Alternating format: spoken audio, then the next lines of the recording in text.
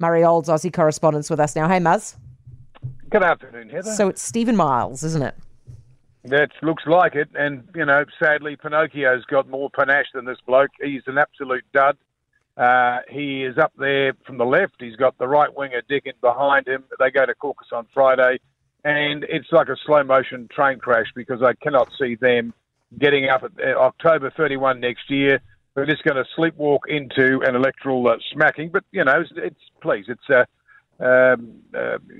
Anastasia Palaszczuk for all her faults, and apparently even more were coming to the surface as far as Queensland is concerned. That's why she got rolled. The union said, we're reading the tea leaves, and she's now unpopular. Well, hello, surprise, surprise. So the unions have got her behind these two clowns, and that's what's going to happen. Labor's been in charge for nearly a decade, and it's time for renewal and refreshment, and I think it's what we're going to get in October. Bruce Lehrmann, now, why is his legal team planning to subpoena Sky News?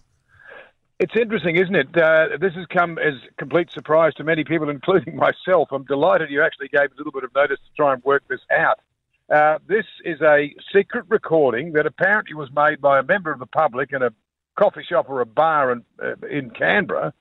It's a conversation which purports to be between Brittany Higgins' lawyer and her fiancé discussing evidence that she might give. Now, maybe wouldn't be a problem, but she was still in the process of testifying, and that is not allowed.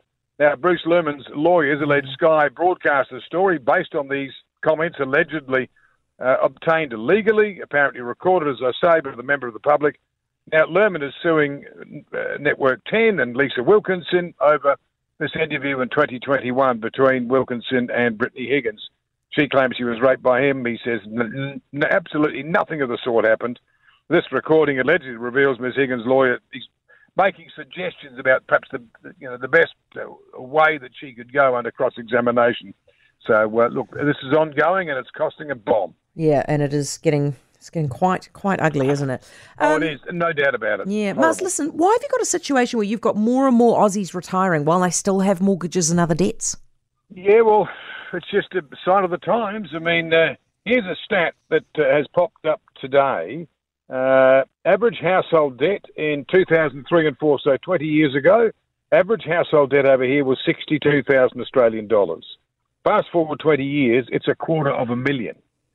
Now, that's just galloping inflation, wages not remotely keeping up with the cost of living, and people just spending more money that they don't have and putting it all on the tick. And what's happened now, AMP has gone out, the financial services organisation has gone out and spoken to 1,000 Australians over 50. How are you going?